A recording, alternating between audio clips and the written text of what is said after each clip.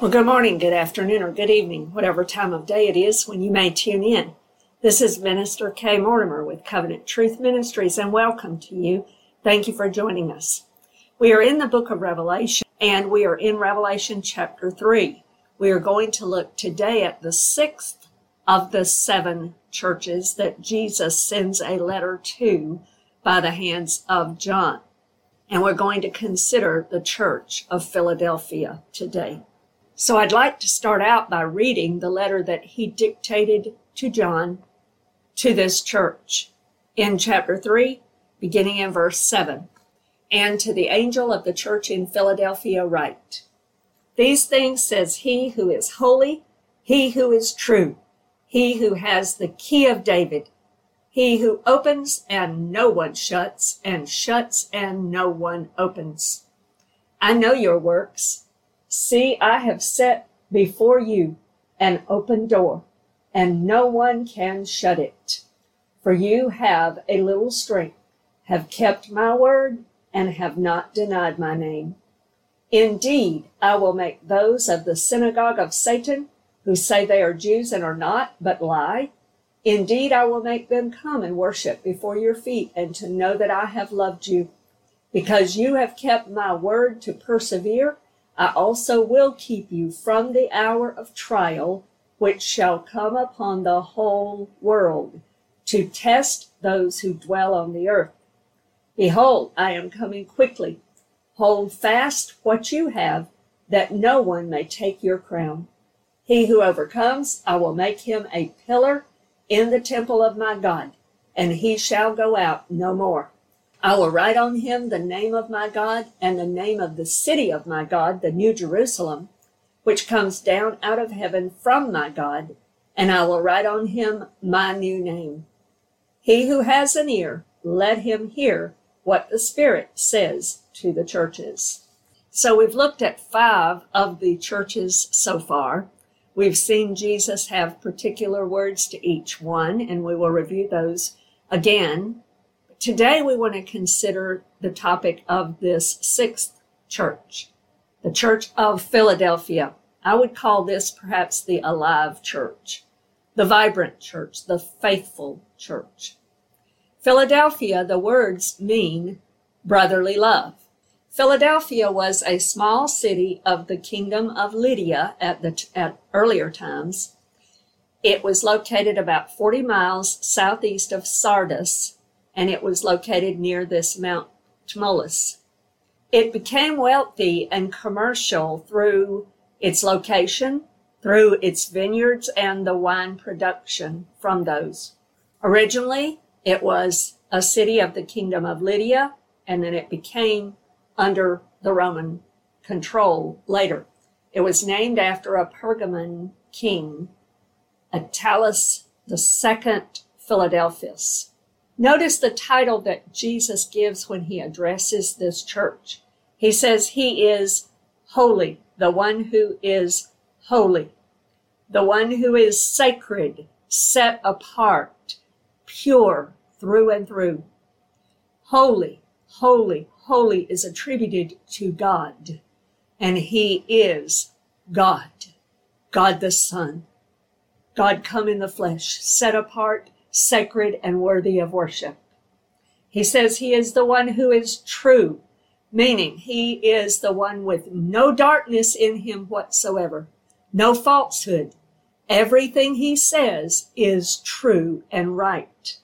His words and his evaluation of this church are true and trustworthy. He will not give flattery. He will not lie. He will not give falsehood. He's going to tell the truth. And that's important for this particular church to understand. He says also for this particular church that he is the one who possesses the key of David. This was a special authority that was promised by God in the Old Testament to one person and him alone through the prophet Isaiah.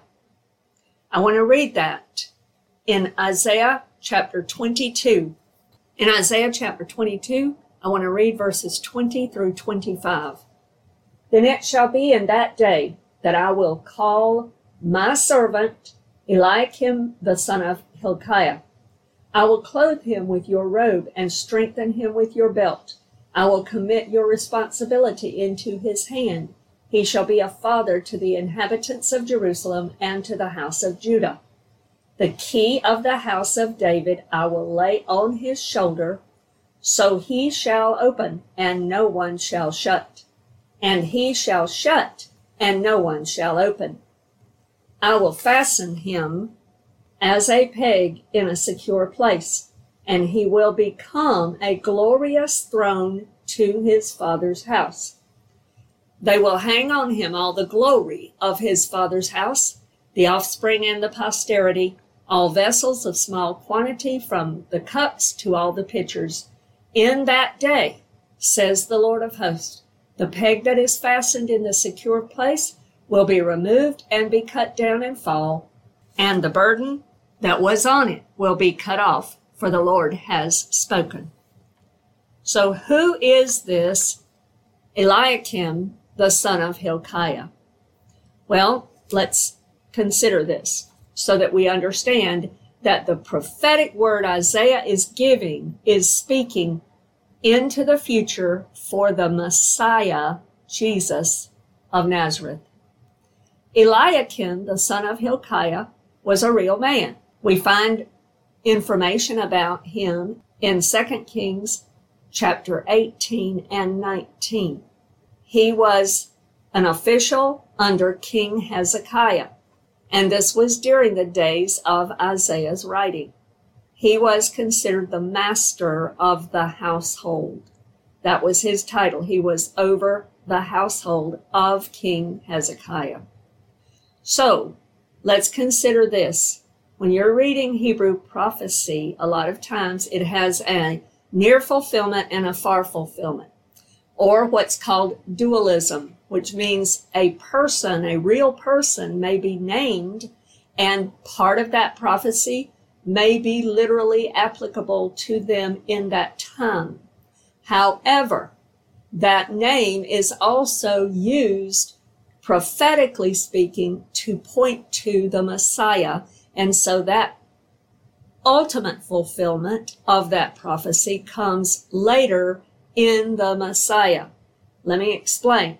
You have this scene here in Isaiah 22, because Eliakim, the son of Hilkiah, is a reference in this prophecy to the coming Messiah. The same thing is done in Zechariah. In chapter 3, Zechariah speaks of Joshua the high priest. In that day, there was a literal Joshua the high priest.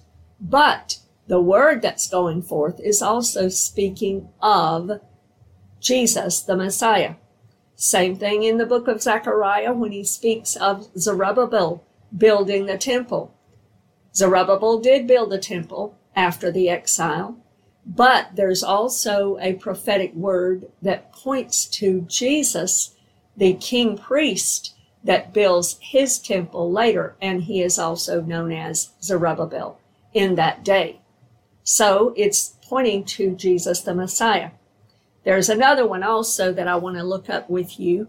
In Ezekiel chapter 34, verse 23, it says this, I will establish one shepherd over them, and he shall feed them, my servant David. He shall feed them and be their shepherd. Now, Ezekiel lived and wrote long after David was dead. This is not speaking about the literal David. It is speaking about the coming Messiah who was a son of David. And that is verified to us in Matthew chapter 1 and in Luke chapter 3. And all through the book of Matthew, his gospel really hones in on the fact that Jesus is the son of David, the promised king that is rightfully heir to David's throne. So we see this applied in other ways. This Eliakim, son of Hilkiah, that Isaiah prophesies about, is a name really attributing to the coming Messiah, Jesus, who now is addressing the church of Philadelphia in Revelation chapter 3. And he says to them, I'm the one that Isaiah prophesied about, that holds the key of David. And when I set before you something that's open, nobody's going to be able to shut it. And when I put before you something that's closed, nobody is going to be able to open it.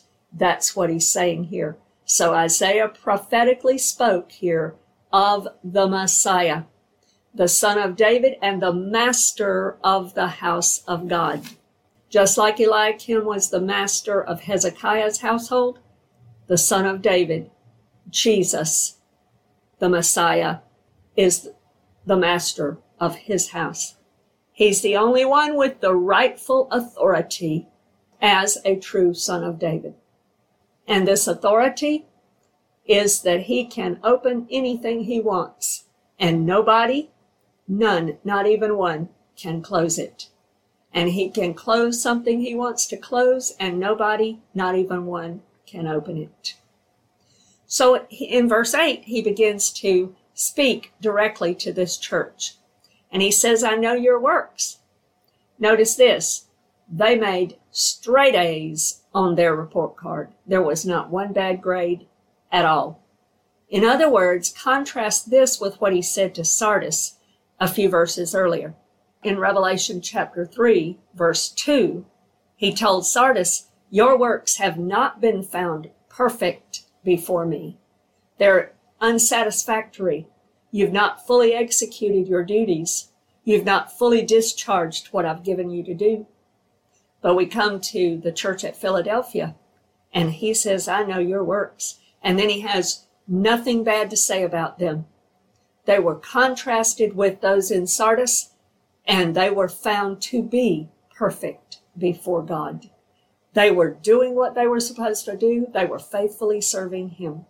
So he tells them, he says, I, the one who holds the key of David, who can open and no one can shut, I set now before you an open door.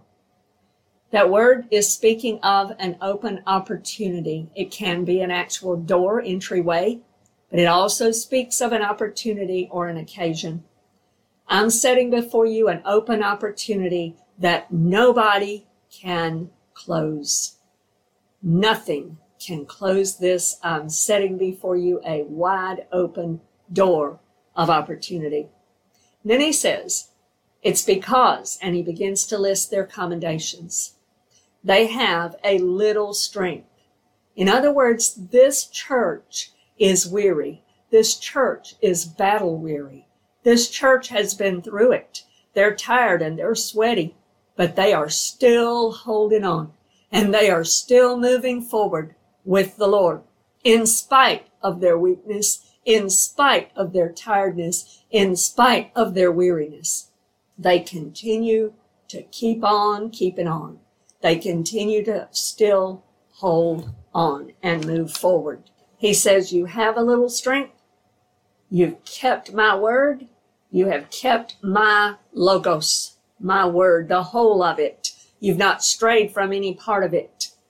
This word for keep is the Greek word tereo, and it means to guard from loss or injury, to keep an eye on, to maintain, keep in one's custody or in one's care, to treasure it up, to attend to it carefully, to observe it practically, and mark it attentively. In other words, you're serious about my word. You're serious about your life and doing my word. You're not just hearers of my word, but you are serious about being doers of my word. You're serious like the Bereans who studied to show themselves approved, and they would judge what they heard by the word. They were serious about the word, and they were going to let it have its priority. They were treasuring it, they were keeping it, and they were living by it and obeying it. This is what he's saying. You've kept my word. And then he says the third thing, you have not denied my name. the name of Jesus. In the Hebrew understanding, the word name, or Shem, is speaking of the character, nature, and essence of someone, who that person really is in their character. And he says this, he says, you absolutely, positively have not renounced, disowned, rejected, or contradicted who I am, my very name. You've not contradicted it in your character, in your word, or in your deeds. That's why their deeds and their works have been found perfect before the Lord, so to speak, in contrast to the church at Sardis. Remember, Jesus said, I'm the one who is holy and true. My evaluation is trustworthy and right. I know through and through the truth about your works. I know your heart. I know the sincerity of what you've done. And so he promises this church a very special promotion. Now, I want you to understand this part of it, and I want to read this again to you. In verse 9, he says this, Indeed, I will make those of the synagogue of Satan who say they are Jews and are not, but lie. Indeed, I will make them come and worship before your feet and to know that I have loved you. Now, I want you to understand what Jesus is and is not saying here.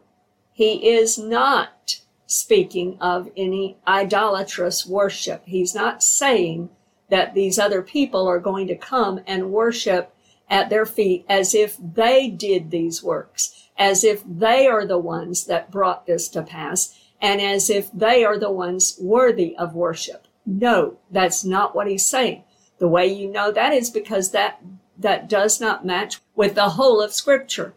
All of Scripture teaches us, and Jesus teaches us, that he and he alone is worthy of worship. God the Father, God the Son. Later, we see in Revelation chapter 4 and 5, we see this repeated. He alone is worthy of worship. We find the angels later telling John, do not worship me, you worship God and God alone. So that is not what Jesus is saying here.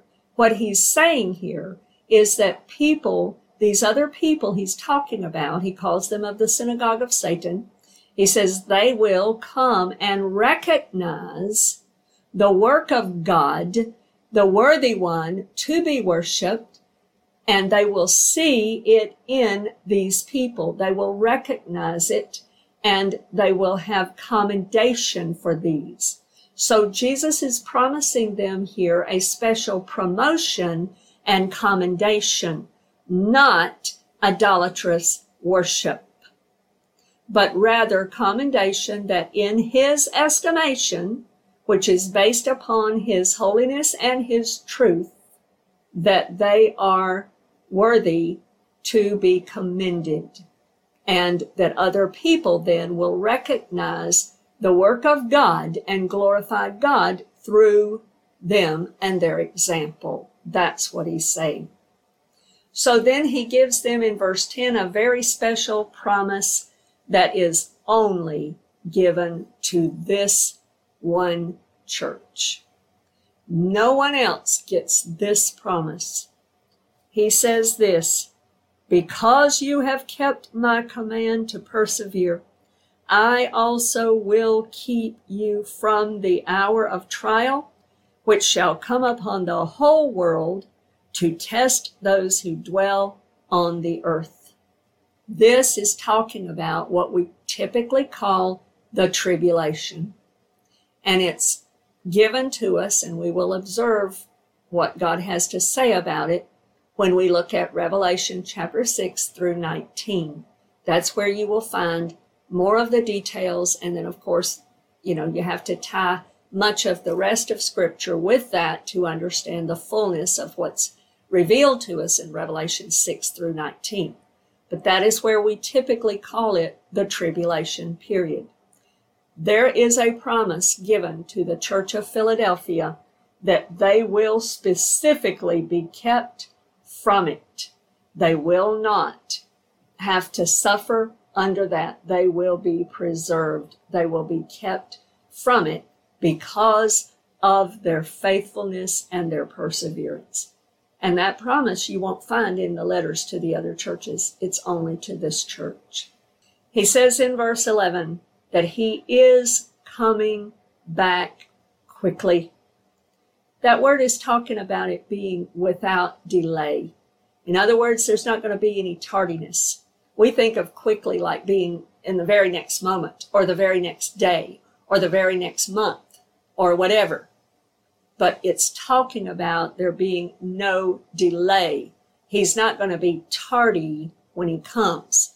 Now, we've heard all of our life, Jesus is coming. I want to tell you, do not discount that. That is true. It is true, and it's truer right now, today, in 2021, than it ever was before.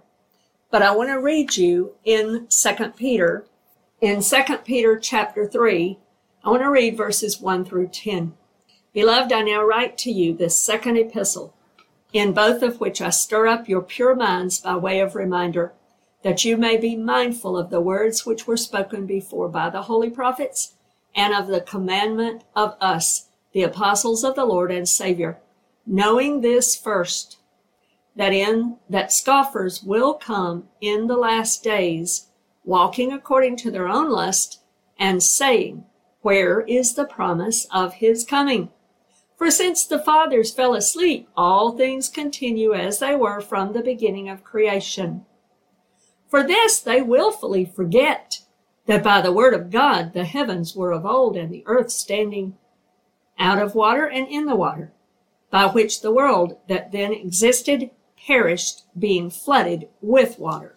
But the heavens and the earth, which are now preserved by the same word, are reserved for fire until the day of judgment and perdition of ungodly men. But, beloved, do not forget this one thing, that with the Lord 1 day is as 1,000 years, and 1,000 years as 1 day. The Lord is not slack concerning his promise, as some count slackness, but is long-suffering toward us, not willing that any should perish, but that all should come to repentance. Peter is telling us here that in no way, shape, form, or fashion is Jesus slack concerning the promise of his coming. He is not late. He is not tardy. He is not delaying his coming. The only reason he has not yet come for his church is because more people are being saved. It is a testament to his long suffering that Jesus has not come yet. Oh yes, the world is worthy of God's righteous judgment. We see many, many injustices and corruptions all over the world today that are ripe for judgment. But the reason that God has not sent Jesus to get his bride yet is because, beloved friend, people are still getting saved. There will come a day when that window of opportunity and that season of grace, so to speak, for the salvation that we are experiencing now, for people to be saved in the season of grace that we are in, there will come a day when that window is going to close. And nobody's going to be able to open it at that point. Just like Peter said here, there came a day when Noah and his family were gathered into the ark. God closed the door.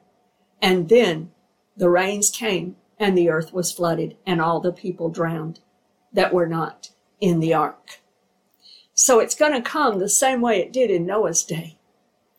But what's happening now is God still has allowed that window to stay open a little bit longer because he wants everyone who will come to know him to come in. And so, beloved friend, in Jesus' name, I can do nothing else but implore you to be reconciled to God as his ambassador. I implore you, if you do not know Jesus Christ as your personal Savior, if you do not know for certain that if you were to die tonight or this very day, or if Jesus were to come for his bride this very day, if you do not know for absolute positive certain that you will see him and you will go up to meet him, then I implore you in the name of the Lord Jesus Christ to be reconciled to God. Ask him to forgive your sin. Confess your sin to him. Repent. Stop going the direction you've been going. Turn to him. Turn to him and let him make you brand new. Let him wash your sins away. Let him turn you into a brand new person in Jesus Christ. Forgive you, justify you by faith, and write your name in the Lamb's Book of Life. I just pray that you will do that, because you may be that one that he's still waiting on. You may. We don't know. But Jesus is coming soon and without delay. He just loves the world so much that he wants and is calling everyone to come to repentance that will come in. So he is not late. He will come. He will come soon and suddenly and at exactly the right time. So he gives instructions in light of that to this vibrant living church. He tells them, hold fast. In other words, do not quit. Don't give up. Seize me. Hold on to me. Grasp and clasp me, and don't let go. Continue to hold. When I think about this word for hold fast, it reminds me of maybe images from a movie or something like that where you might have seen where there might be a sailor or a pirate or whoever, and the winds are very rough and tempestuous, and there's this huge storm and all of this, and this boat's there, and they're having to cling to the mast of that ship. They're standing there cleaving to the mast of that ship to make it through. That's what it reminds me of, is that kind of thing, that no matter what the storms are, that we would cleave to the mast of the ship of Jesus, that we will hold on and hold fast, knowing that he will bring us through the various storms. And he tells them, he says, hold fast, because I don't want you to lose your crown, so that no one takes your crown. In other words, I don't want you to lose it. I don't want you to forfeit your reward. This is pointing to and speaking of the Bema seat, judgment seat of Christ that will come in the future, and we will look at that in another place in Revelation. But I just want to point out to you, I do have a series on that, a series of multiple lessons where I've gone in depth into what is and what is not the Bema seat of Christ. And it is found in my series that's in the archives called Beaming at the Bema. And so I would encourage you to look that up if you need to understand that a little bit better. And then he gives the promise to the overcomer, to this church. And he says, I'm going to make you a pillar in God's house. In other words, establish you and stabilize you. You'll be there. You'll be right there in my house, in my presence, close to me, and you won't be going in and out. And he says also there will be some form of special inscription of the name of God, the name of the New Jerusalem, the city of God, and Jesus, a new name that he will have. We will look at that when we come to Revelation chapter 19, because it is mentioned in Revelation chapter 19. And then he leaves the church with the call, of course, just like with all the others, for the open ear, those who will hear, those who will heed, those who will obey. So Philadelphia represents for us the faithful church, the persevering church, the church that is loving God and loving people, loving each other, the church that is living and vibrant and is truly alive. And he encourages them to hold fast. I want to close out by reading this final scripture to you. In Galatians chapter 6, I want to read verses 9 and 10. And let us not grow weary while doing good, for in due season we shall reap if we do not lose heart. Therefore, as we have opportunity, let us do good to all, especially to those who are of the household of faith. In other words, we don't grow weary. We keep on keeping on. We hold on. And when God gives us the open door, the opportunity, every opportunity we have, we do good. We do good for the glory of God, that he will be glorified. Just like Jesus said in Matthew chapter 5, verse 16, when he said to them to let our works be known before men and be done in such a way that people will see the works, the good works, and glorify our Father in heaven. To him be all the glory and all the praise. Don't give up. Keep pressing forward in whatever open door God sets before you. I pray that this has been a blessing to you, and Lord willing, you can join us again for future episodes. In Jesus' name, God bless you today.